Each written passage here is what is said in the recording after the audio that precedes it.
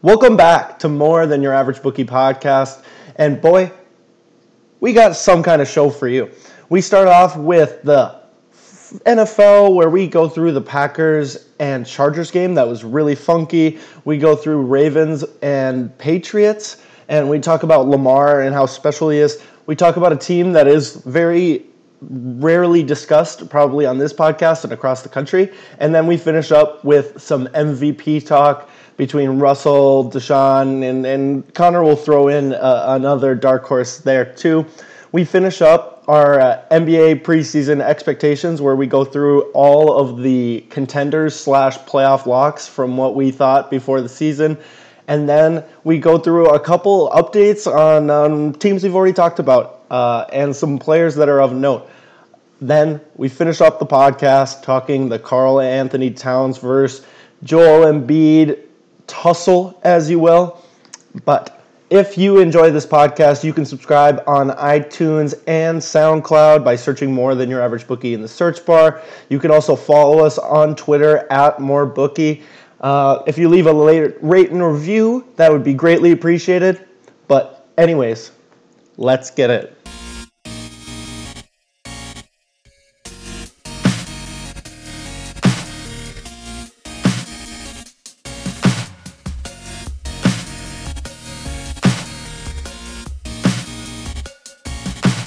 Welcome in to episode 23 of More Than Your Average Bookie podcast.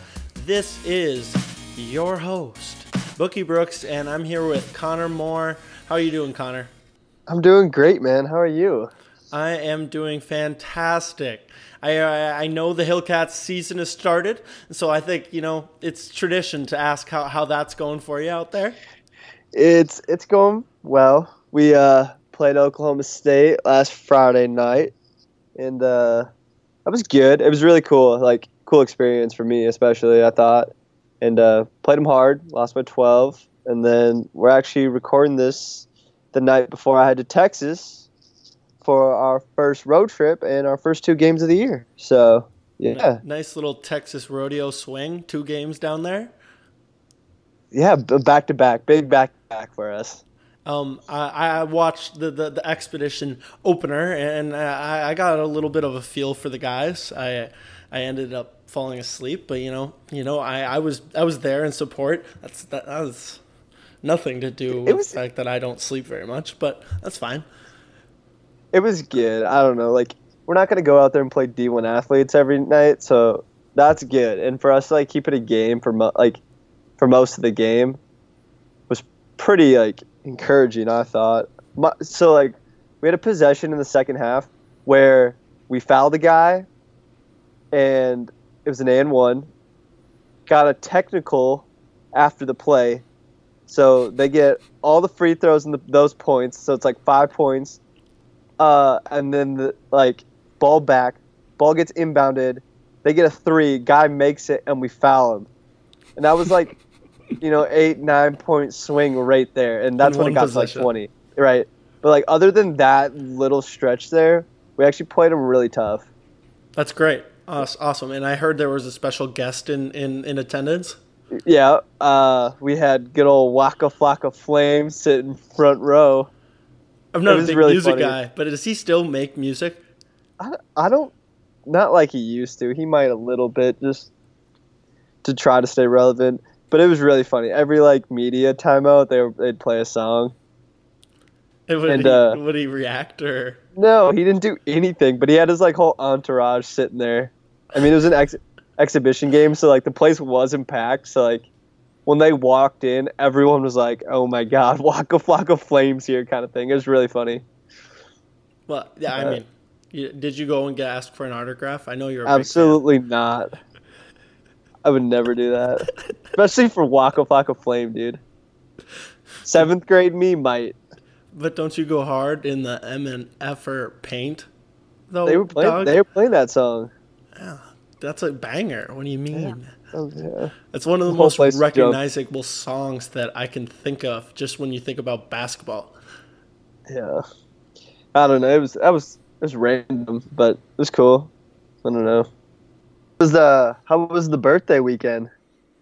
Well, as you know, I turned the ripe age of 23 years old. It's my Jordan year, as my brother would say. So I mean, I had a great time. I had a bunch of buddies over for this weekend. Just a bunch of college kids, just not even doing anything remotely fun. We got the UFC fights, had a few beverages, nothing too exciting, but it was a lot of fun. I went to Benihana on Monday with my family, and that is money. The yum yum. I've never ate there. Oh, you got to get some yum yum sauce. It's unbelievable. You got to try it. Is it like Sakura? Is it like a Japanese steakhouse kind of thing? Like they do hibachi? Yeah, the hibachi grill, and they do the whole routine where they the volcano of onions, and it's just like the How I Met Your Mother. Yeah. Yep. Yeah. Okay, I got you. Throw the egg up in the air, catch it, and they squirt sake in your mouth, all that stuff. Dude, the full those experience. Places are really good. I really like those places. Oh, and the food's just incredible. Oh. That's one of Joe and I's favorite date spot. It's a hibachi grill. Yeah, it's called Sakura though. It's not a Benihana. It's Sakura. Okay, all right. Good old Grand Forks. They don't got Benihana. I'm surprised. They probably have it down in Fargo. Anyways, before we get into a North Dakota geography podcast, we're going to jump right into football of week 9. I think in the book we got, what did we got? 8 more weeks left with week 10. Yes. Past the halfway mark. So we're just going to try to go through some of the games we saw last weekend, what it means for the league more in general. Starting with one of the most, I feel like, I don't want to say fluky, but results that you wouldn't have expected. It was the Chargers marching all over the Packers this weekend.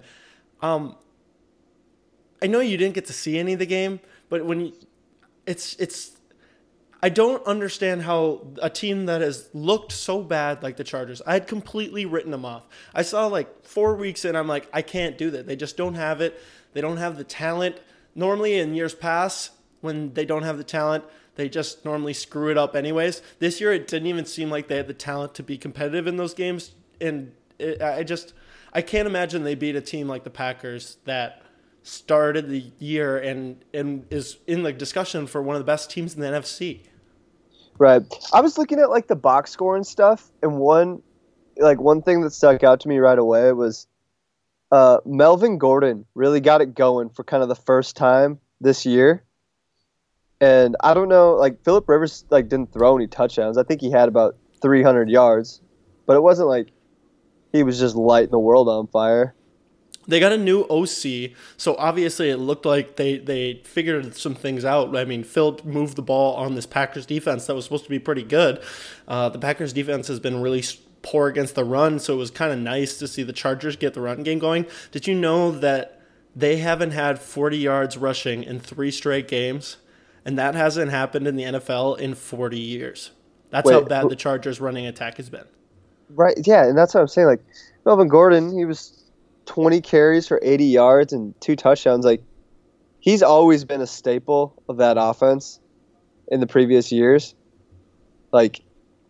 We used to talk about whether he was good or not, and then we kind of decided he actually is he's decent, Yeah, I think but he's up until this talented, point, he'd been literally he'd been averaging less than 3 yards a carry. I mean, doing nothing, 8 carries, 20 yards kind of thing. I was starting to wonder if they just cut him and just have Eckler. Because Eckler seemed like they got the offense moving. He was one of the most efficient rushers. And in these advanced metrics, they talk about how their offensive line has really, really been poor, and Eckler was still doing fine. Yeah. It's pretty surprising that they decided just to go to a heavy Melvin Gordon workload right off of the street. I think the Packers defense is super overrated though. I don't know how good it is. I know we kind of thought that Rodgers had a defense finally, but I definitely don't think their defense is anything special. This defense reminds me of those Peyton Manning Colt teams that had a defense that was set just to play from ahead, where they're really good pass rushers and they got good D-backs, but the inside of their defense is terrible. So they can't stop teams that get ahead and they start running the ball on them. That was the weirdest thing. And when the Packers offense slows down and their and they couldn't get anything going. The offensive line really struggled. Bosa was in the backfield all the time. I was just surprised at how inept the Packers looked after being pretty dominant and after Rodgers has been dealing for like 3 weeks now. Right. Weird deal. They had 52 yards of total offense halfway through the third quarter. Yeah, that's then it's garbage time at the time. They were down 19-0 at that point, so any yards after that are meaningless. So they were literally it was like pitching a shutout for the Chargers. right. 1 week I think the Packers are like they're probably going to make the Super Bowl, and then it's just like they just go lay an egg, and I'm like, this team isn't even that, it's not even that good. And it's just they've had a weird season. I feel like they either dominate or just totally suck. It's weird because the Vikings needed this win. This Chargers loss would have been so big for the Vikings. And the Vikings just, I don't really want the division. We're going to lose to Matt Moore and the Chiefs. Sure, I get it. Like, the Chiefs were, at home. They're one of the best home crowds. But for the Packers, the Chargers, there was more Packer fans at the game. There's no excuse. I can't get over it. So here's a question. What was the bigger loss? Losing to the Chargers if you're the Packers, or losing to the Mahomes Chiefs if you're the Vikings? I think losing to the Chargers is worse. Because I think the Chiefs can still move the ball. They still were at home. I think the Chargers are a bad team. And the Packers would have seen the Vikings loss because that was at noon. And they knew that they get another game lead on the division if they win this game. What more motivation you want? This was a very disappointing team. A very, very disappointing game. And I think this was one of their worst loss of the week, other than the Jets losing to the Dolphins. But, that game doesn't deserve any discussion whatsoever. So... I don't want to talk about that either. I think another major storyline from this week was the Ravens. I mean, they just put up 37 points on the Patriots. That was supposedly, after 6 weeks, one of the best defenses of all time in terms of points. And you can get on the Patriots for never playing anyone, but that's not their fault. You can only go with who they were playing against. And Lamar really gave the Pats defense some problems. What did you take away from this game? I think the Ravens are legit contenders. If you can play that well against a Patriots defense, that has been, I don't know what their historical ranking is, but it feels like they've been one of the highest scoring defenses probably in league history through 9 weeks or whatever. No fantasy defense has ever scored 200 points, and after 8 weeks they had 160. That's what I'm saying. That defense has been insane. It's been another source of offense, and that means they're special, right? Mm-hmm. So for Lamar to have the success that he did, I think they have as good as anyone of a chance to come out of the AFC. They're solid all around. Have you watched Brady? Have you watched him a little bit closely this year? What do you how do you think he's playing? I don't know. You want to hear what I think? He doesn't throw the ball quite as well as he used to. I think it's weird. That offense has always been timing based. They're just gonna cut you a little bit all over. They're just gonna get their 6 yards every single time. And I don't know why, but this offense is a way different feeling. The run game's been terrible. Sony Michel's been bad. And when you're watching, it just feels like Brady's forcing the issue. He's having a little more picks than you would see. And if it doesn't feel right. And I don't ever want to go against Tom Brady, but this is the earliest he has showed, it's felt like the last 3 years, he's had really good first 12 weeks. And then the last 6 weeks, they kind of peter out a little bit, and then they ramp it up in the playoffs.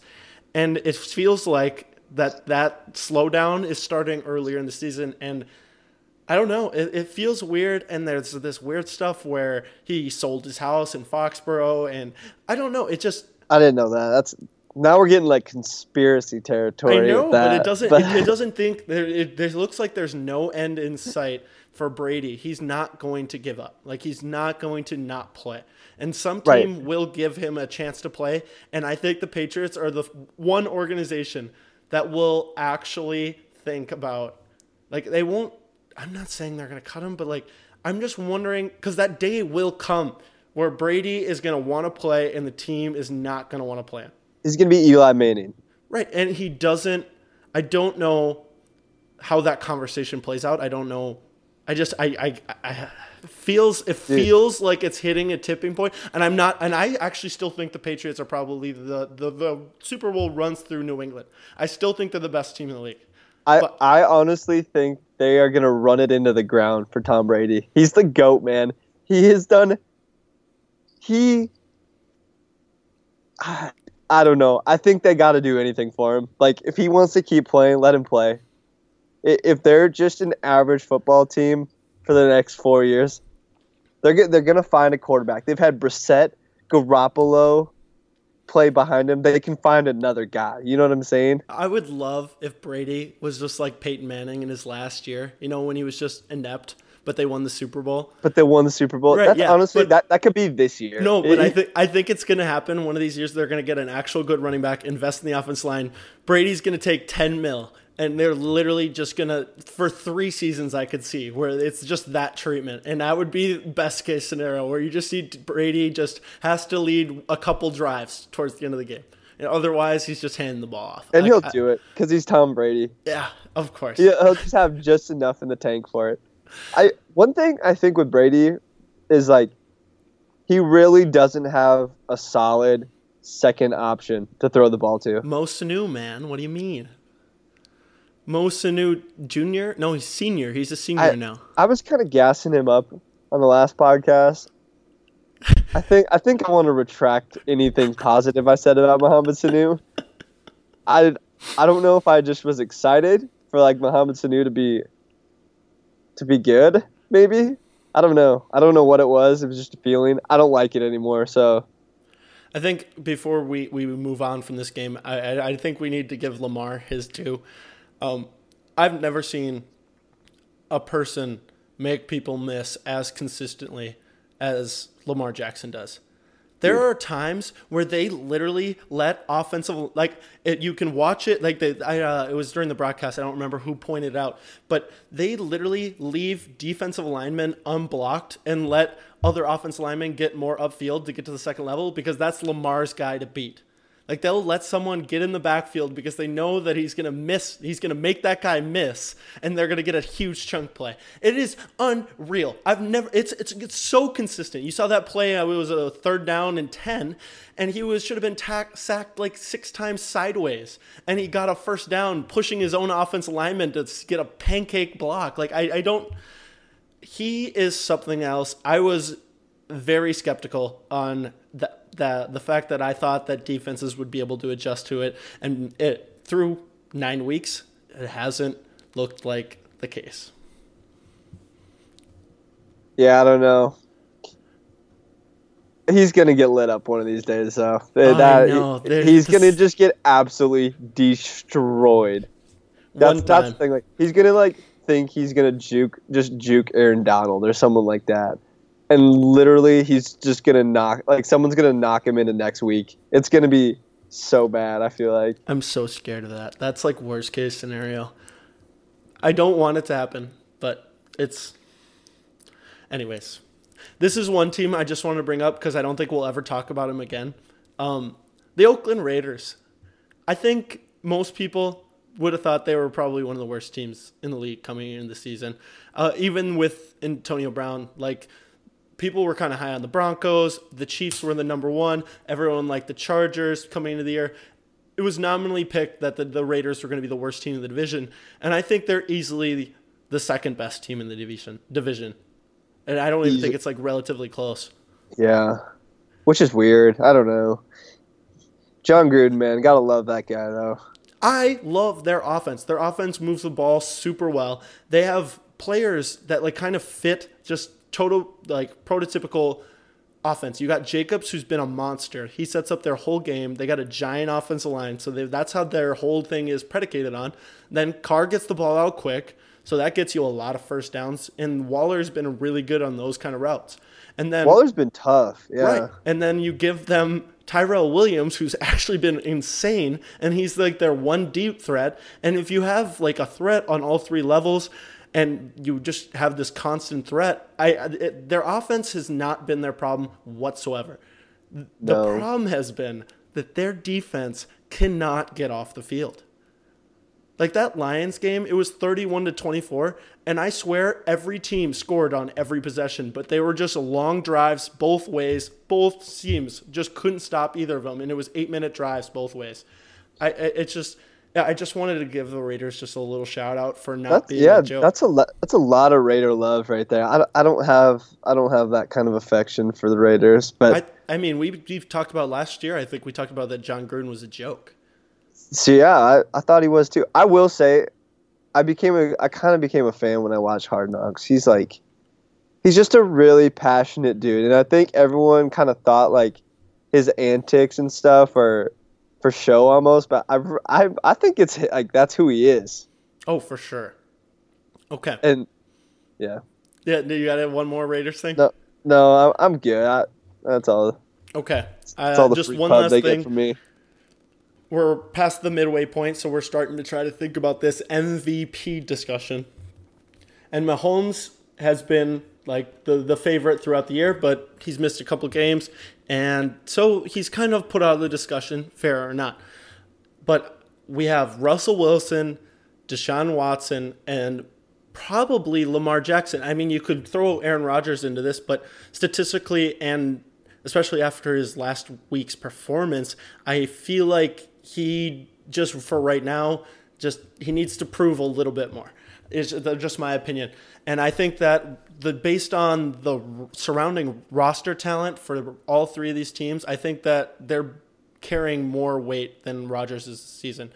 Where do you sit on the Russell Wilson, Deshaun Watson, Lamar Jackson kind of trio? I'm definitely Russell Wilson. I don't really know why. I mean, he's a stud, but I watched Deshaun Watson and I don't know. He puts up decent numbers. I get it, but he's just on the Texans and they frustrate me. I think they lose games they should win, kind of thing. They are 6-3. Lamar is definitely making a case, especially after last week. But Russ has crazy numbers right now. The one guy you don't have listed for this MVP thing, though, is Christian McCaffrey. He might get my vote, honestly. Talk about putting a team on your back and literally carrying it. He is on pace. He's on pace. For the best running back year ever for a running back. Yeah, he's ahead of the LTs. Yeah, right there with him. And so I can definitely see the case. And if the Panthers keep putting win together like this, you're going to have to think about it. But dude, running back. Literally the last time a running back won MVP was LT. And that's why it's the sick. league has only shifted more away from the running back. I just don't see where the voting public actually thinks that Christian McCaffrey is more important to his team than Russell Wilson is. Dude, the Carolina Panthers are 5-3 right now. And aren't the Russell Wilson Seahawks? They just got put 34 points on their defense. Their defense isn't good. The Seahawks defense isn't good. Oh my God. Russell Wilson, I've never seen the throws he's making right now to Tyler Lockett over the top. I swear, I think he completes 100% of the passes. And the numbers back it up. He completes 82% of his passes to Tyler Lockett. I've always been pessimistic on Tyler Lockett. I just didn't think he was big enough. I didn't think he was I thought he was just a speedster. And he's shown this year that he's a really good route runner. And they run these great wide receiver concepts where he just is wide open. But there still needs to be a ball. The way the ball comes in is the only reason he's open. Look, Russell might throw he's top 3 in just ability to throw the football. Makes crazy throws, and I love like his playmaking ability on his feet. They're all dimes. I swear Russell Wilson's deep ball is the prettiest thing in the league. I mean, not Mahomes' deep ball, but like the touch on like Mahomes, it's a laser. It's just you can't. He just throws darts. Yeah, but the touch on those Russell Wilson passes sometimes it just seems like it gets plucked out of the sky. Like it just would landed as perfectly and as softly as you could have a football land. Russell Wilson throwing the football is like Steph Curry shooting the basketball. That's my comp for this. It is just pure bliss. I think Lamar deserves to get credit on this one, but I still think that team isn't gonna. I mean, if he keeps playing like this, it's gonna be really hard to argue. And Watson, I really just think this Texans team is pretty suspect as well. They're super frustrating. They lose games they shouldn't all the time. But to discount Watson because of the team, I don't think it's because of Deshaun Watson. Deshaun Watson is magic. I don't get it. He's not that fast. He's not that quick. But he just gets first downs. He's a winner. He's a winner. You can't not like him. I don't know why I can't fall in love with him. I just can't because he's on the Texans. But did you see totally that right. play when he got kicked in the eye and he made the game-winning touchdown pass? Right. Like, dude's a beast. I don't know. I just hate the Texans so much. But seriously, back to Christian McCaffrey. Carolina's 5-3. Carolina is definitely the worst team out of the 3 teams we're talking about.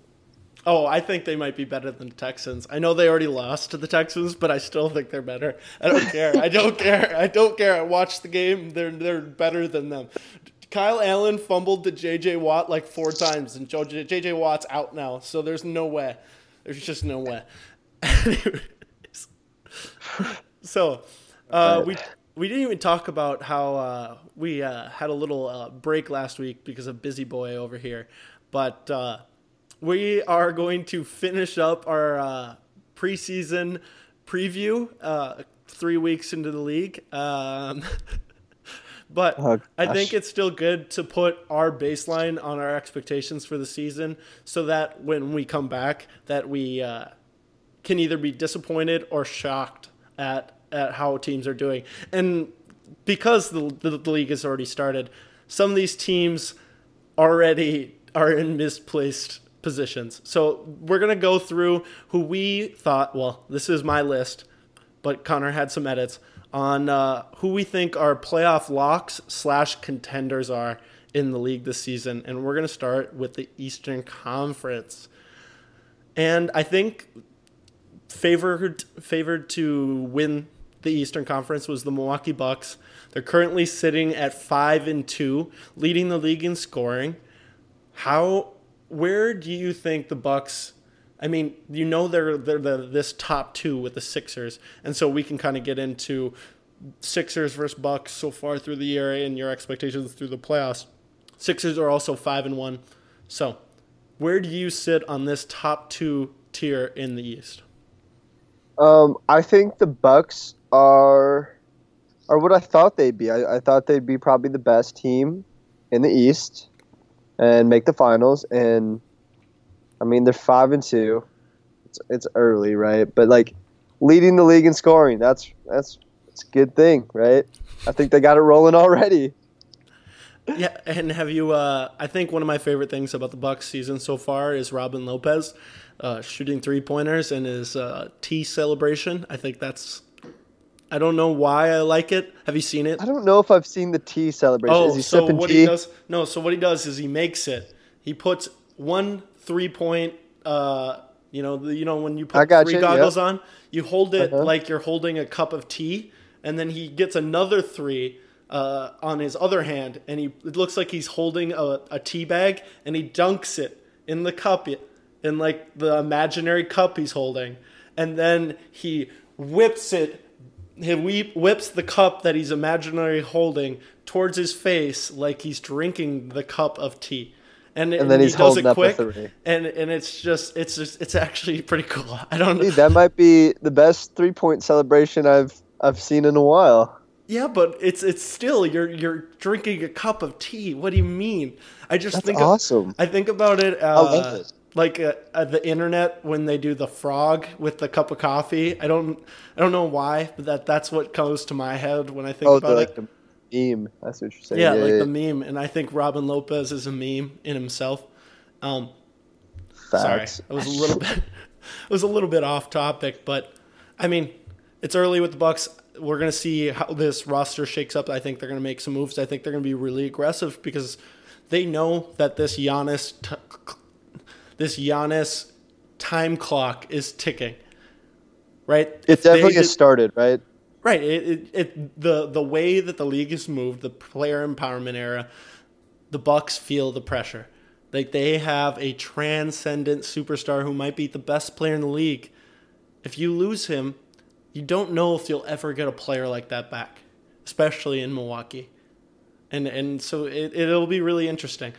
For the Sixers, however, I've loved how the Sixers play. Sure, they lost to the Suns last night. Suns are pretty frisky. We won't talk about them yet. But I think the Sixers, I've loved everything I've seen on defense. I think Ben Simmons is number one in the league in steals. They're getting so many deflections. They're so big. They're so long.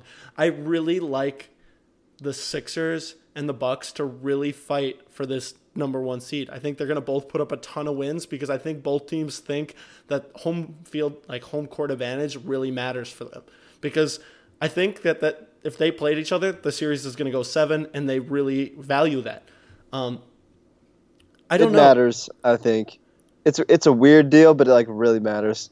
Like you're playing all season against this one team for one game. Sounds ridiculous, but the expectations are for both of these teams are to make the finals. And I think that putting that kind of expectation on your season is good for your team. Facts. I agree. You think the Bucks are better than the Sixers, though, right? Who would I take in a playoff series today?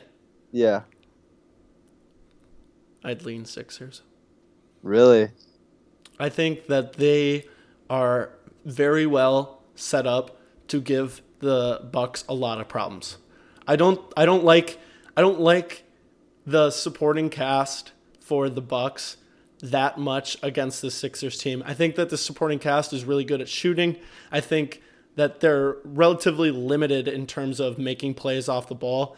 I think that the Sixers' one problem is that they're not good at guarding some of the little guys, and the only little guy on this Bucks team that's any good is Eric Bledsoe, and he hasn't shown up in the playoffs ever.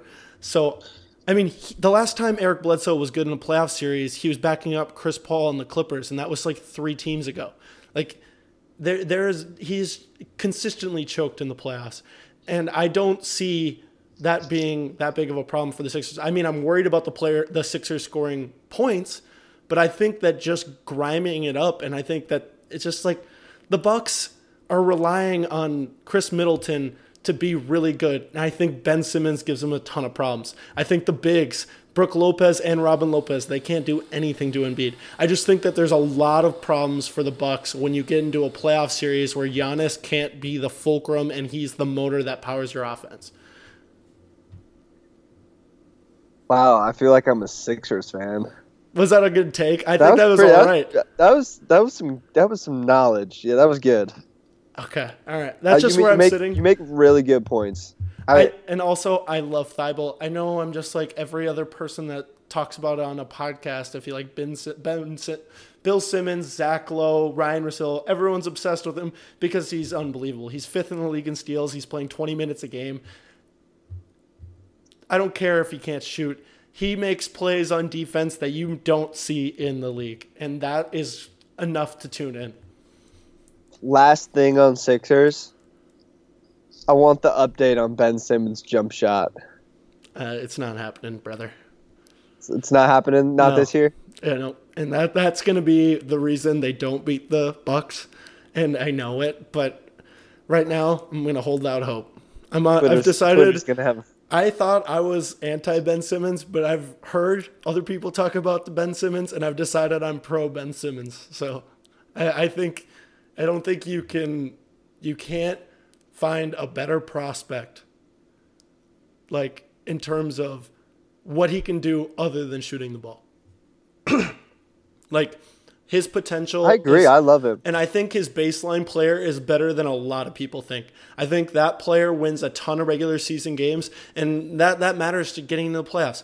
And maybe he's going to be a little limited, but like he's still so young. Like, and he plays hard. Like he plays defense. Like you can't, like, why do people hold out hope for Wiggins for 5 years? I don't think people even give Ben Simmons the benefit of the doubt because he's been in big games already, because he's already good. I totally agree. He definitely doesn't get enough love. He doesn't get treated like he is one of the next guys. You know what I mean? Yeah. Like we do it to Anthony Davis. What we do it to Cat. Like Ben Simmons has seen a lot more big moments than Cat has. Right, and you could say it's because Embiid is that kind of guy and he's dragging him there. But all in all, like Ben Simmons is on the court more for the Sixers. He has the ball more. Like right, he is a reason why they're one of the best defensive teams in the league the last few years. He rebounds, guards, and distributes. All things that contribute, like play a major role in winning. Right. I didn't know we were going to go into a Ben Simmons defend fest, but you know what? I kind of like it. I feel good about it. For sure. Okay.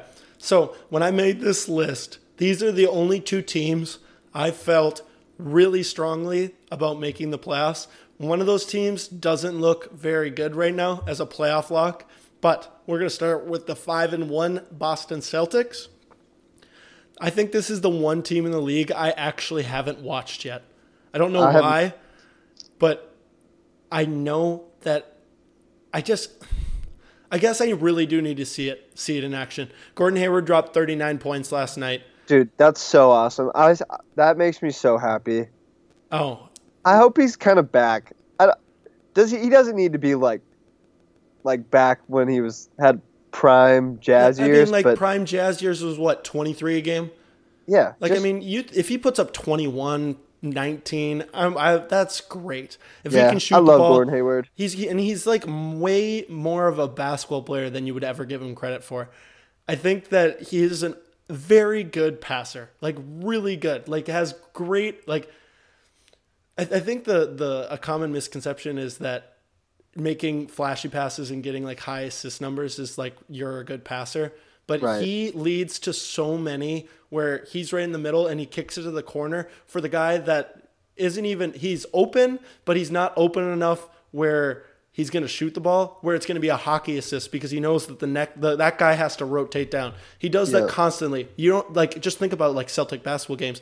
Like I feel like a lot of the times there's always that swing to Tatum in the corner and it always goes up to Jaylen Brown and he always bricks that wing three. Like that feels like it happens a lot, and it always because of Gordon Hayward. But I honestly I don't know. I haven't watched them enough, but Celtics are starting pretty well. I'm worried about their front line. Time Lord and Enes Kanter, I probably are not going to do it. Yeah, I mean, think about them matching up with like the Sixers. They're going to struggle. There's been a lot of talk in the league about how. Like rumor mill is that the Gordon Hayward for DeMontis Sabonis trade is just sitting there for the Pacers and the Celtics because they have their two big, like, or Miles Turner. Like the Celtics need a big bad and the Pacers need a wing scorer. Like it's like to just move. Yeah. It's a very, very easy plug and play trade. And that's just kind of exciting. You've been on the phone with Larry Bird or what? How do you know that?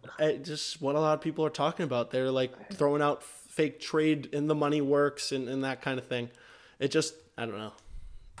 Just kind of a fit thing. I would be sad if Gordon Hayward gets traded after he starts to be good and he wanted to be there. But, you know.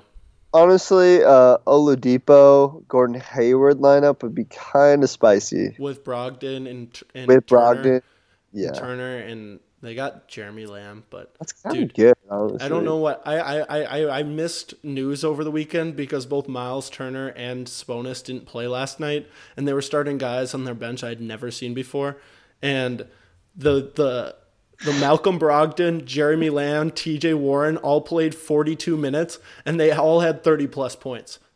Did they win? Yeah, they won. They beat. Oh my gosh! They beat a decent team. It was unreal. I've never even seen the two players that started with those guys. I've never seen their names before.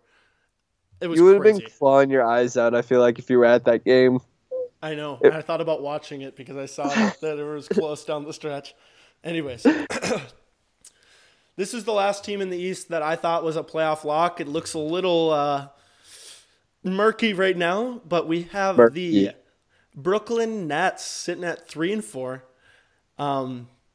They've beaten the Knicks, the Rockets, and the Pelicans, which isn't like the worst combo, but they've lost to the Wolves, the Grizzlies in OT, the Pacers, and the Pistons. And that's not very good. And when you take into effect that the Rockets and Pelicans are the worst two defenses in the entire league so far this year, I have some real concerns about the Nets this season. I'm not a fan of the Nets, and I don't think they're going to be any good until Kevin Durant comes back next year. I don't think they're a playoff team, honestly. In the East? I don't think so. I guess where I stand on the Nets is I've always we ranked our top 15 players last year. Yep. And one of the things you got the most mad at me was that I had Al Horford at 15 over Kyrie Irving. And I think that still stands. What, that it's ridiculous? I think Kyrie's better than Al Horford, yeah. Yeah, I mean, he probably is. But I've always thought that Kyrie is not a winning player. He never won with LeBron. He had a stacked roster. No, without LeBron. He won with LeBron, but everyone wins with LeBron. When LeBron plays, you win games. He went to the Celtics. Their team did good without him. Then he comes back. Their team was worse. And it was the same roster that got back with a bunch of young guys that were supposed to get better. And then you go to this Nets team that was built on chemistry and moving the ball. And now the Kenny Atkinson already came out and said, we didn't run any offense today. This is week. This is game 4. Dude. Kyrie's second in the league in points. He's third in shot attempts. He's pulling like James Harden. He's averaging 32 points a game. And this team isn't very good. It should be better. I don't think Kyrie's a winner. He's not a winner.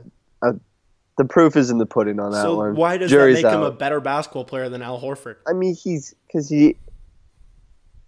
is a better basketball player. What's the objective of the game? To win. I don't get why people get so confused. I'm just saying he's more talented. Okay, I'm not saying better. Better is a very loose word. Talented. He's more talented than Al Horford. Talented in which way? Al Horford makes his teammates better. Al Horford doesn't shoot the ball or dribble the ball nearly as well as Kyrie Irving. He shoots better percentage than Kyrie from 3. He's a good 3-point shooter. He can't create his own jump shot like Kyrie can roast big guys on the perimeter. Watch Al Horford play. He is a great center. Your argument right now is no. This is no. Well, I don't care. I'll die on this. I don't care. I like winning basketball games. I don't care. That's facts. I mean, everyone Al Horford's won everywhere he's went with way less talent. His Hawks teams win 60 games. Okay, they didn't have one player on the team that was better than Kyrie Irving. Okay, it's ridiculous. Kyrie has been a loser his whole career without LeBron James. He has. That's so true. But in terms of talent, he's a flashier version than almost anyone in the league. He's a flashier version of Monte Ellis. That's my last funny thing. He's like a rich man's Monte Ellis. Okay. Anyway, Nets suck. I don't care. I don't like Kyrie. Him and his mood swings can just live in Brooklyn. That was amazing. I love all of it. Okay, now we're going to move on to the Western Conference, where we have a lot more teams I think are solidified in here. And I like this conference because I think that you can make an argument for a lot of the teams on this list. We're going to start with one of the highest win totals in Vegas. And one of my favorites in the West is the Nuggets. They are 5-2 so far. And I have some points to go, but I want Connor to start first. Okay. Thoughts on Nuggets. Nuggets are awesome. I love the Joker. I think they're probably a top 4 playoff team now, in my opinion. Now that the Warriors have You didn't think there was a chance they were going to make a top 4 before? Crash and burned. I thought the Warriors were going to be probably 4. I thought it'd be... But you thought that the Jazz were already ahead of them just to start the year. I probably thought they were in the top 4, but regardless, now I think they're a lock in the top 4. They definitely are. I don't know if it's a lock because there's some other teams that are been pretty strong in the West that we've covered before. But the one thing I wanted to bring up on the Nuggets, I think this is the most out of shape Jokic has been that I've watched. Do you think it matters? He looks so heavy. He is gassed after like 3 trips down the floor. You sure it's not just because you haven't seen him in a year? I'm actually upset. I'm not even kidding. I don't know why my feelings should be hurt, but he should have he had an incredible playoff run where he showed everyone that he deserves to be one of the biggest superstars in the league. And now he is physically the biggest superstar in the league. I don't understand it. He looks like he's 300 pounds. And of course he hasn't shaved in 3 weeks, so he has the worst facial hair ever. I've never seen someone be so good and so bummy and so out of shape in an NBA game. I don't think anyone that out of shape has been in the league since like the 80s. I'm so happy you brought this up because you've always, like the last year, you always would rave about if Jokic just got absolutely jacked and in super good shape, how good he'd be. And he comes back even fatter than he already was. Like, I know, I can just imagine how much that irks you. That's funny. I think he has a chance to be the best player in the league. Like, the most impactful player in the league if he was in shape. Well, you want to like a contributing to winning wise. Right, like people always like to roast him on defense, but he's always in the right spot. He's 7 feet tall and he's got great hands. He gets deflections and like he's like decent at blocking shots even though he doesn't get up. But imagine if he could. Imagine he could get to those spots better. He's so smart at the game that he understands. If he could out the opposing center like versus just being like flat out better, how much better would that even make him? You know what I mean? Like, we're not even reaching the ceiling because he's not physically close to his like right max. And I don't know if it's like 3 years in year 4. Like I'm starting to think I love Jokic. I still think he was probably going to get in shape by the end of the year. Most of the big guys like Shaq's done it for years. Comes into the season out of shape, plays himself into it, but I want it. I want to see that. The full picture. And I don't think the Nuggets can ever muster up enough surrounding talent that's going to be good enough for them to be a championship contender unless Jokic is one of the top 3 players in the league. And if he doesn't recognize that and the importance of this roster around him, I think he's taking it for granted. And maybe it's just a cultural thing where like it's just he wants to just play basketball and he get buckets and stuff. But like he's never shown a care for being that guy, like being the guy. Yeah, I don't know. He might just be like really immature. He's still pretty young. You know what I'm saying? Definitely. And I don't know. He's still. I mean, he just got paid too. Like he's gonna get like. There's all-time security for him, so there's no real financial incentive, and it's just I don't want to be wrong. I want to be right on the fact that he could be a top 3 player in the league and maybe the best, and we'll never know if he doesn't do it. So that's where I stand. One of the other locks, I think, to make the playoffs, who came out to a pretty interesting start, was the Houston Rockets. They're 4-3 currently, and defense has not been their forte. What do you have you seen? Did have we you think seen, it was gonna? We can get into that in a second. But what do you think? Have you watched Russ and Harden play? I've only seen a little bit. I haven't seen very much. I haven't watched a full game or anything yet. It's a lot of talent out there. You want to talk about talent? Russell Westbrook, right? But like, actually, I don't know how talented Russ is. Yes, regardless, he's talented. Shut up. He's incredibly talented. Can't shoot threes, man. Streaky.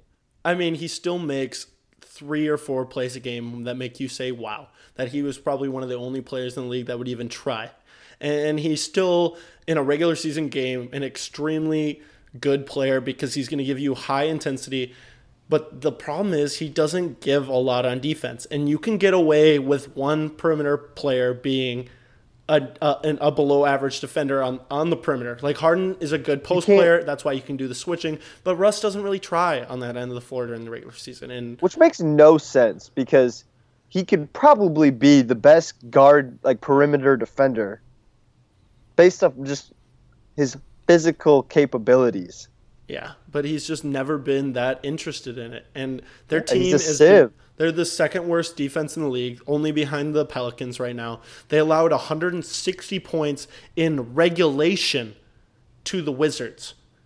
Did you see that box score? It was 159, 158. That's what I'm saying. Like, that is ridiculous.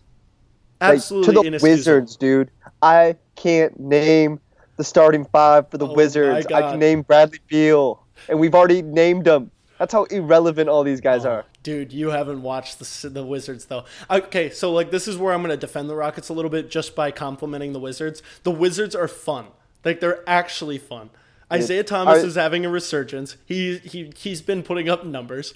Rory Hachimura is pretty decent. Surprising. Yeah. Very surprising. I kind of liked him. And, like, they have Bertans, who's lighting the world on fire. I'm not even kidding you. He's, like, been ridiculous from 3. Can't miss. Wow, that's bad podcasting. But the other thing is this Maurice, like, they're playing fast. They're playing fun. They've been doing this thing where they do double high pick with this Wagner from Michigan, right? And Bertans. Yeah, and they literally switch up who picks and who pops on an empty side. And they're putting 2 bigs in decisions where they have to make choices. And it's been working really well with a Bradley Beal coming off the screen. I don't know. They're not any good, but they're a lot more fun than you'd think. And they can actually score the ball. Rockets, though. That's a bad loss for the Rockets. It doesn't matter how you cut it. I don't know if they lost that game. I don't remember. I think they lost. No, I think they won. They won. I think they won. But anyways, okay. Well, Harden's leading the league in scoring, 36, right where he left last year. Thought that was going to dip with Russell. But all in all, it's going to be interesting to see if they shore that up because Chris Paul to Russell Westbrook is a big difference. And I think that's a little bit understated in that trade. And if you need to be a subpar defense to win a lot of games in the NBA. You just have to. That just is kind of a staple. There's very few teams that are all offense, and one of the worst teams in the league that are a top 4 seed. And I think for them to make noise, they got to have a top 4 season. Yeah? Yeah. Okay. We're going to move on to the Clippers. Have you watched the Clippers? Yes, I watched the Clippers. I think they're really good. I think they're just going to be even better. Paul George, too.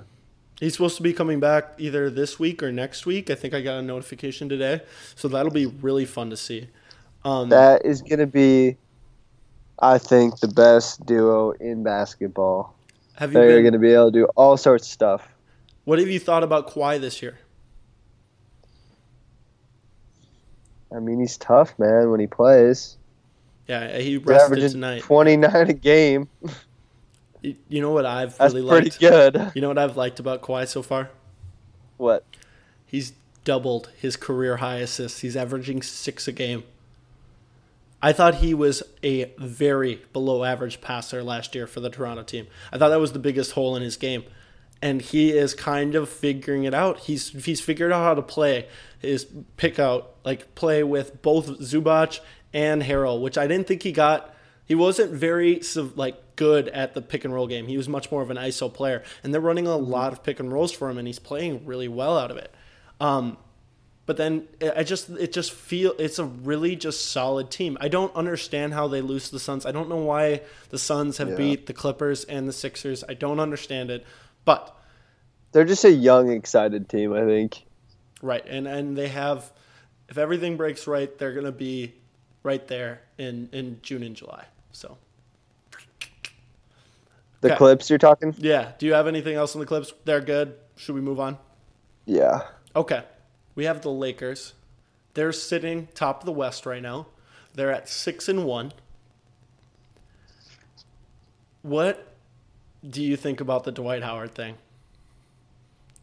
Can you give me my props? That was good. That was good on your part. I just want to bask in it. I don't remember if you guys don't remember. I sneaky liked the Dwight Howard signing, just because I thought it fit well, and I thought that this was going to be the best chance for him to feel important enough on a good enough team where he can take that role. And it's working. It really is. It looks great, and I really don't think it's going to continue. I just want to get my praise right now because he could easily just hurt his back next week and be irrelevant for the rest of the season. He's played 9 games last year. He just wasn't. He can't physically do it, and obviously he's dropped a lot of weight.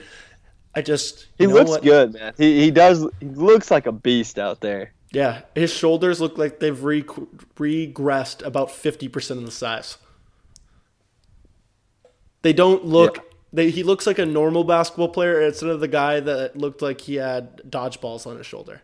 Just lifts all day, every day. Yeah, okay. Have you watched? Have you seen that LeBron is leading the league in assists? Yep.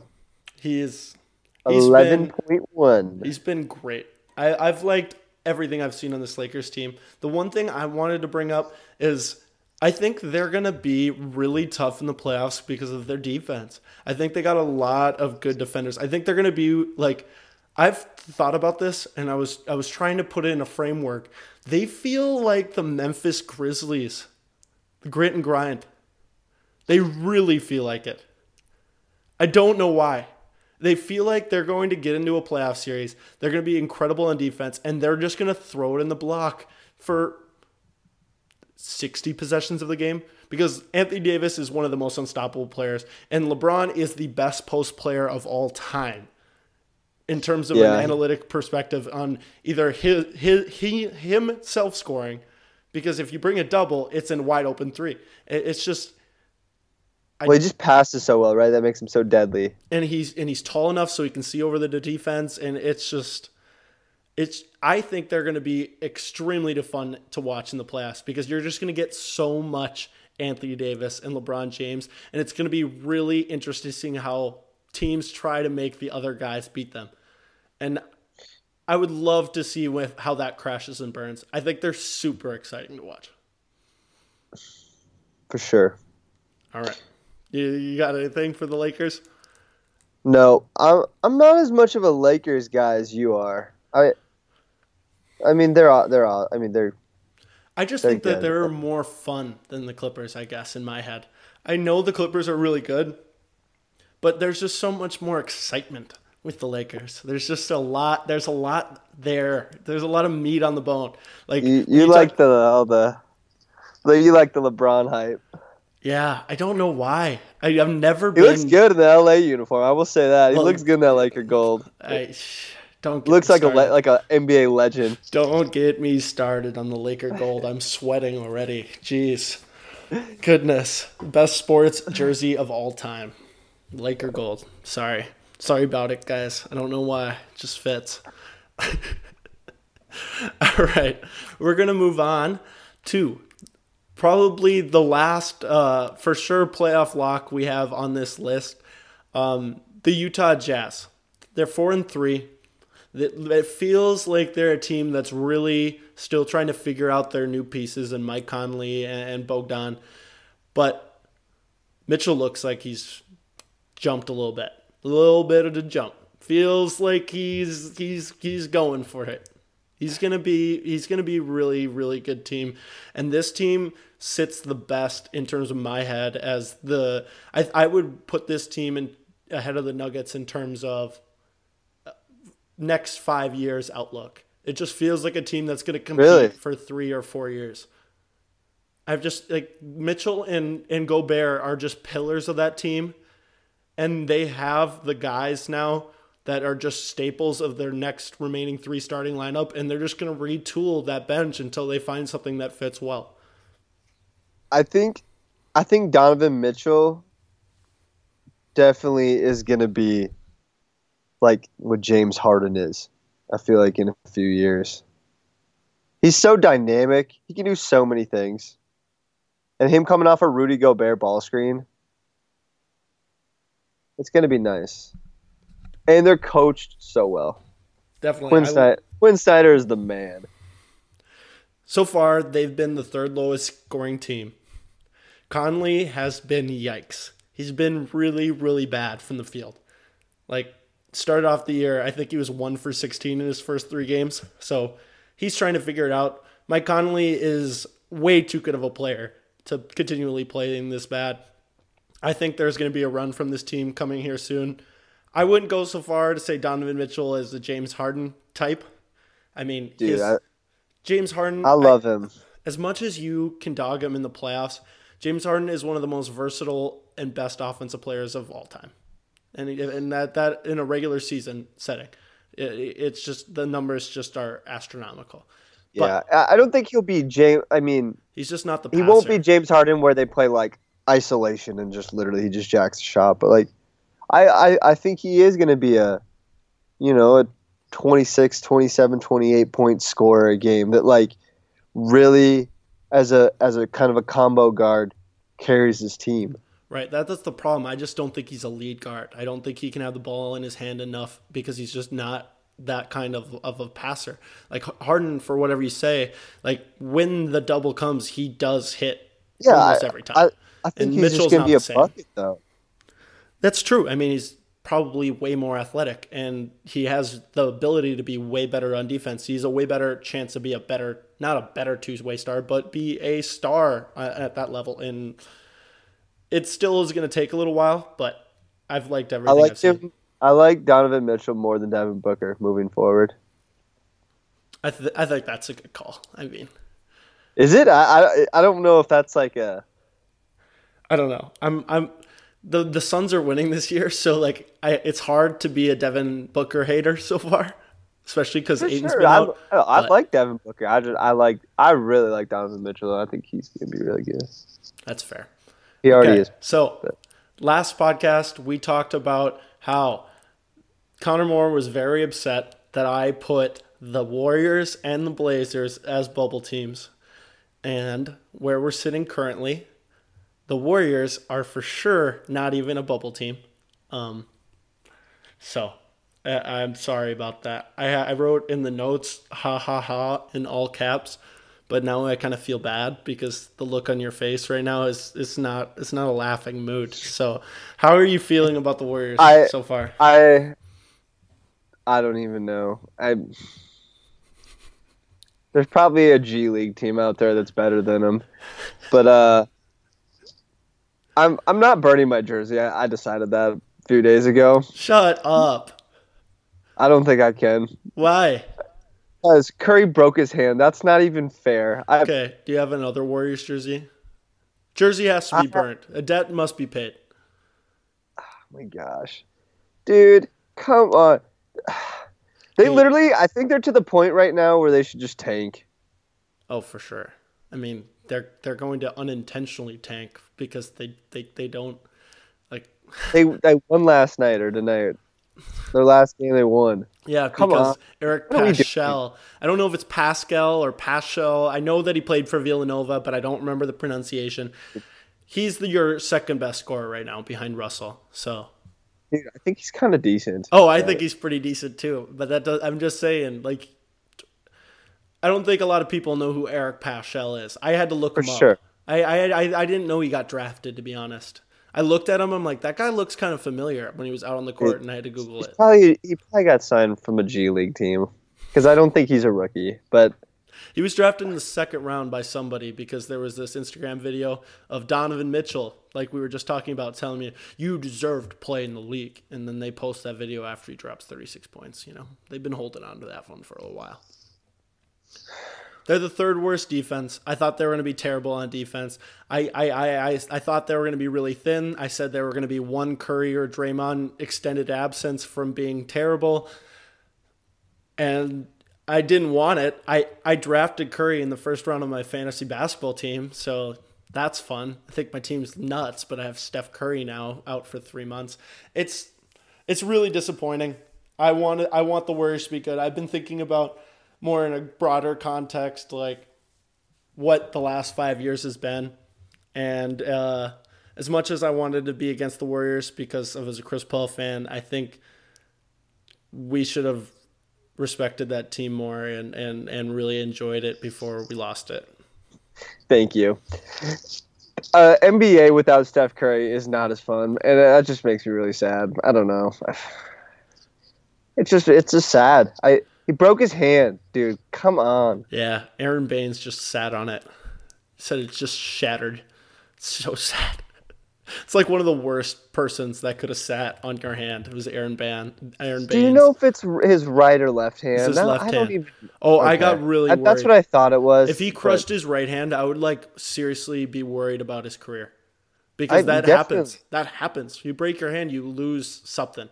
And now I'm worried. This is the one thing I'm worried about with the long-term effects is just his finishing ability. He uses his left a lot, and he's really good at putting that high. And that's the one thing I'm worried about. Because if he's a little limited that way, he's not nearly as athletic or as good getting past his defender as he was in the past. So he needs those little scoop shots to be able to get shots that aren't threes right now. So, anyways. Good? I hope. Yeah, good. I'm done with it anyway. All right. We're going to move to the Portland Trailblazers. They started out the season 3-4. I was going to say this was one of the bubble teams again, but Connor thinks they're a lock. They're the same thing. Dame's one of the top scorers in the league. He looks like he's going to be. He's just a stud. He's Steph Curry LT in terms of. A different type, but he's the closest thing to Steph Curry in terms of volume, deep shots, off the dribble action, and that wins you a lot of games. I am not worried about the Trailblazers at all. Even though they did lose, that's the team that the Warriors beat 2 nights ago or whatever night ago. Isn't that a bad sign? Yes, that is an awful loss, but they're gonna have them. The Trailblazers are fine. They got a ton of talent. I'm not. I'm just not that sold. This is why I put them as a bubble team. I think that for Al Farouk and Mo Harkless's skill sets, that they were fairly limited, correct? But you saw that on prime display in the playoffs. But I thought they fit really well with what CJ and Dame do. They need Aminu and Harkless? I just think they fit the team better. They're just a better fit than the Kent Bazemore and Rodney Hood. Those guys don't want the ball. Right, and then that's a good thing. And so then Rodney Hood wants to score, and you can't want to score when you're playing next to C.J. McCollum and Damian Lillard, 2 top guards in their respective positions. Definitely, you need to contribute in other ways.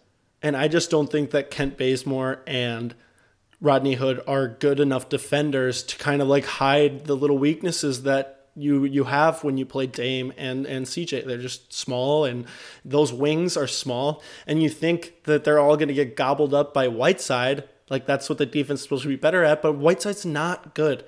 The fact that people convince themselves that Whiteside was going to have this revival because he's playing with his best friend Dame. It's no. He still wants to do the done stuff he does all the time and not play hard. I didn't know they were best friends. Yeah, that was like part of the thing. That's how he got out of Miami, and they took on his $25 million. It's stupid. Whiteside can give him some minutes. I'm not opposed to that. Like, I know they're when like they Collins get Nurkic back, I it'll be want to better. play Collins. If I'm there. That's the bright spot. But Whiteside is not the answer, and I think they're a good team to monitor. All right. We went through, that's our playoff expectation. We went through every single team. So we're going to wrap up this podcast with some of the notes we saw from other teams that we talked about earlier, some just interesting factoids I found, and wrap this bad boy up. So I'm going to start with someone that I hold very dear to my heart, and it's Luka Doncic. I didn't think he'd be this good this fast. I can't believe it. He's averaging 27 points, fourth in the league in scoring, 10 rebounds. It's like, I think it's 16th in the league in rebounding, and he's third in the league in assists at 9.5, almost a triple-double. It's his second year in the league. I can't. He's just amazing. Dude, I think people that were excited about Luka couldn't have really seen this coming. No. Not this early. He is already a star. And I think that, he, you see how special he is. Next to LeBron, I don't know.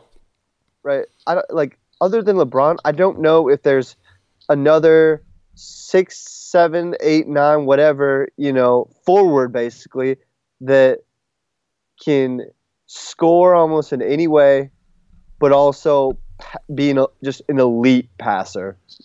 Like, he's not a good passer. He's one of the best in the league at the forward position. Like, he's a point forward, basically, And I don't know if people like that term, but that's what he is. He has absolute control over the game at 20 years old.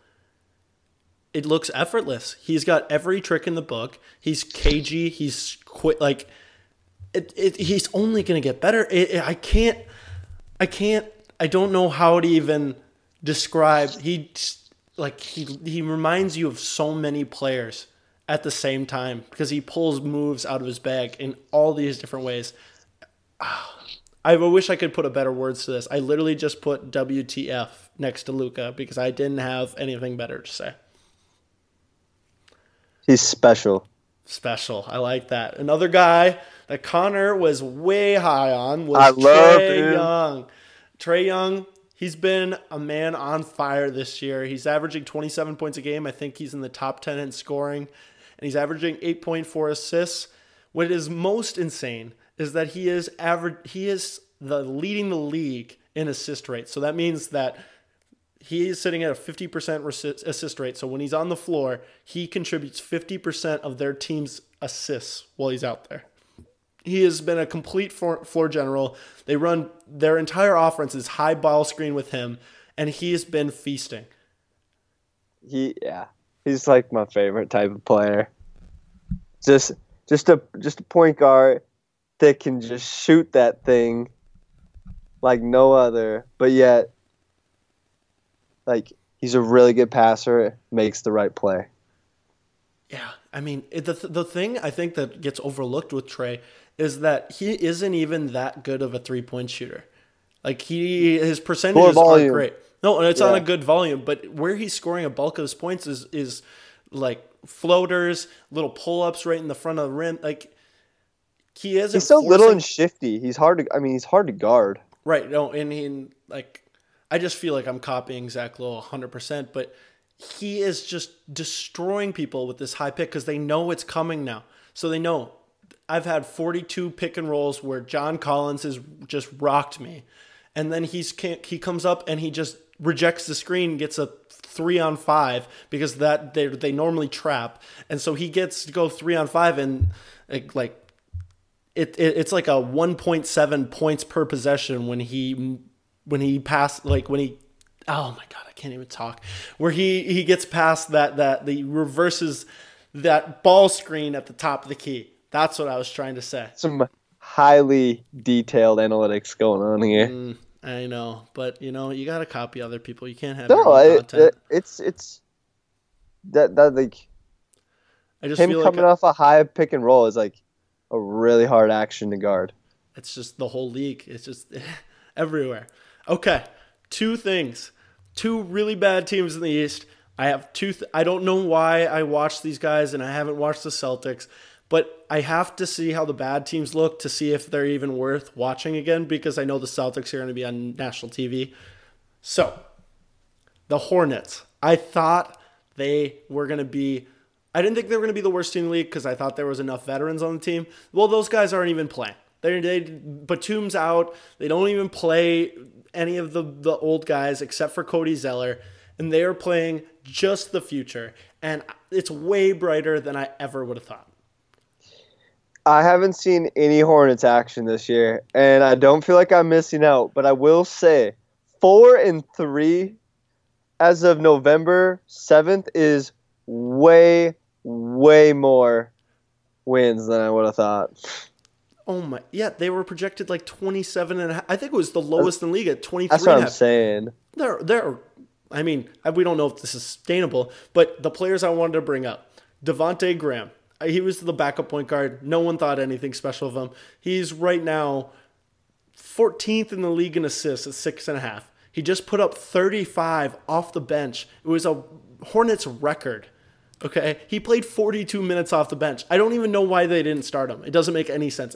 For sure, the game went into OT, but he's been doing really well for him. PJ Washington, I didn't think he was going to be a good pro. I didn't like how not fluid he was at Kentucky. He didn't look like he was going to be a pro, but he can kind of play. He can shoot the ball. He's strong enough that he can guard his position. I mean, he's like a 3-and-D 4 in the modern NBA.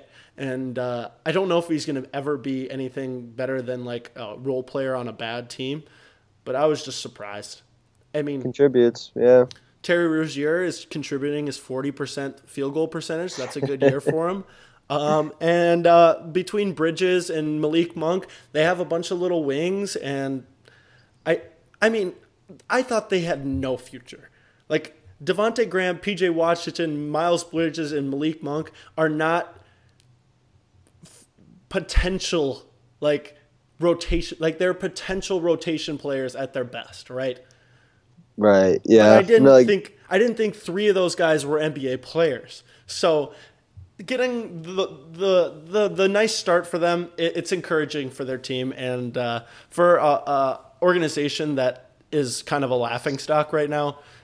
I bet it feels decent to be formed. They're getting a lot out of little. Congrats to them. Yeah, definitely. That was great. I like that. I love your sayings. Anyways, last team. I said the Bulls were a bubble team. I'm walking it back. I watched a half. I watched a half of the Hornets Bulls game. I know this is how sad my life came, but they can't guard anyone. They can't guard anyone. PJ Washington had 7 threes. It was a rookie record for the Hornets. Did you think they were going to be able to guard anyone? I mean, they got Wendell Carter, good defender. He's their only one guy that I like on their team. I thought Markkanen was 7 feet tall, so they should be decent on the glass. They're awful. They're the worst team on the glass. They don't even box out. Levine is just, oh my God, he is reincarnated Monte Ellis. He's not even, like, it doesn't even matter. I don't even want to get into it, but I thought they were going to be decent. They're bad. They're really bad. And I still like the players on their team, but they're bad. I like Colby White. That's about it. I don't know why. I don't know why I like him. I think you just like watching North Carolina, to be honest. That's probably what it. That's honestly probably what it is. All right, that was enough of the Bulls talk, and we've been saving this. We didn't do a pod last week, so this would have been more of a focal point. But I thought this was the best way to finish the podcast. And the NBA never disappoints. We had Karl Anthony Towns sticking up for himself, being a tough guy for one time in his entire career, and he took on one of the biggest boys in the league, one of the baddest boys, in Joel Embiid. What did you think of the Rumble? Okay. First off, it was awesome. I wish this happened a lot more in the NBA. But this rivalry, it kind of goes back a little bit, doesn't it? Right? Yeah. There's been some back and forth over the last year or two, which is funny just if you read the tweets and stuff. But I think this is the NBA version of the gorilla versus the grizzly bear. What do you think? You like my comparison? Okay, who's who? Oh. Yeah, okay, you don't think I don't like your Embiid, comparison because I just don't know. Embiid is definitely the grizzly bear. Because so we kind of had this discussion I think last year, and did we end up settling that the grizzly bear would win the fight? Yeah. Okay, all right. Embiid's bigger than him. He's probably tougher than him. But I don't think Embiid has really showed anything that he's actually a tough guy. He's talked a lot of talk, and he also grew up in Africa, so he's probably 10 times tougher than Cat. Like if the fight actually went on. He's definitely tougher than Cat. I like to say that Cat would that Embiid is just definitely the man here. I mean, I would love to say that. I just think it's a little his stuff saying that he was raised by lions and all this stuff. I didn't even I thought that was kind of lame. I don't know. It was he was acting like he won the fight unanimously, and I was like, what did he even do? He took a cheap shot while he was getting pulled away. That was it. No one won the fight. Best part about the fight, though, Ben Simmons just flat out laying on Cat. That was pretty good. I mean, a lot of people thought that was Ben Simmons choking him out, but if you watch it and you watch Ben Simmons really closely, he's trying his best to keep Cat away. And Jeff Teague is trying to keep freaking Embiid away. I don't know why Jeff Teague was the first one to get to it, but he was trying to pull him away. But you can see Ben Simmons is actually trying to be a peacemaker. I thought he was for sure going to get fined because all you saw was the little choke, but it didn't look like it was tight. It wasn't sealed up against his neck. Mm-hmm. It was pretty impressive by Ben. I don't know. I didn't think he would be a de-escalator. He seemed like he'd be Al Horford, who was just standing off to the side, just staring at the whole thing. The whole thing was just a cluster. It really was. But I want more of this in the NBA. Just these little one-on-one rivalries, kind of same position, sort of thing. Both young guys that probably feel like they're the best young big in the league. All right. I have 3 last takeaways. I know. Okay. That's it. I'm going to run them all 3 by you. Okay? All right. My favorite thing from the entire thing, the entire altercation, everything about it. You got to watch this after, okay? You got to watch this after the podcast. Wiggins, when the fight breaks out, Wiggins is on the other side of the court, and I've never seen someone jog more casually towards the fight. It was incredible. I think a coach beat him there. I'm not even kidding. You watch Tobias Harris. He's underneath the basket by the stanchion. Wiggins is at the free throw line, and Tobias beats him to half court.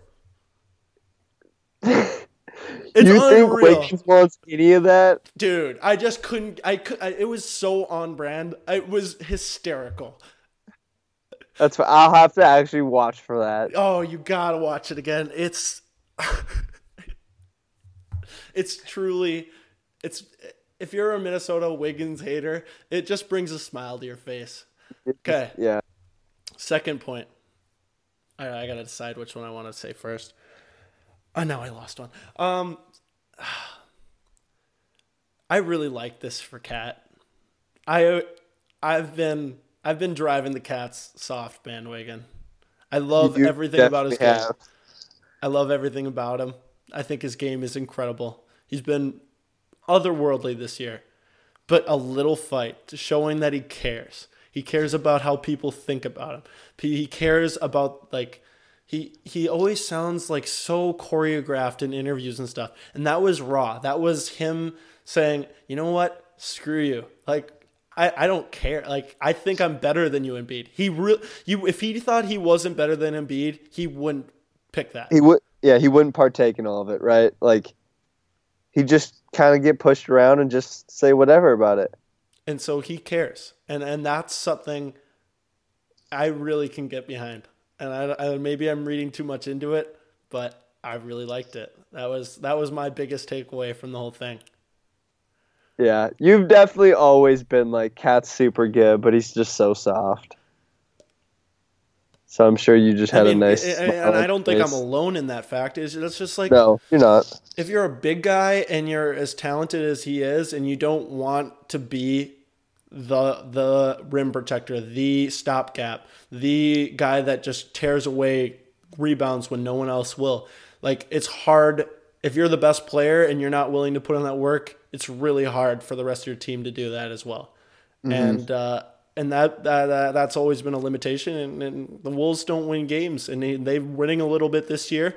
And it's because Cat's made some improvements in there, and he's been so good on offense. And I love to see it. You ready for the last one? This is more of a kind of just an interesting takeaway. They allowed their players to really call each other out on social media. The NBA? Yeah, like Embiid was throwing the P word around, and Cat was calling him the B word, and I don't think they got in any trouble for that. It's interesting because I think about how the NBA likes to present themselves as the family friendly, and like, not even that. It's just PC. they've always leaned towards any press is good press.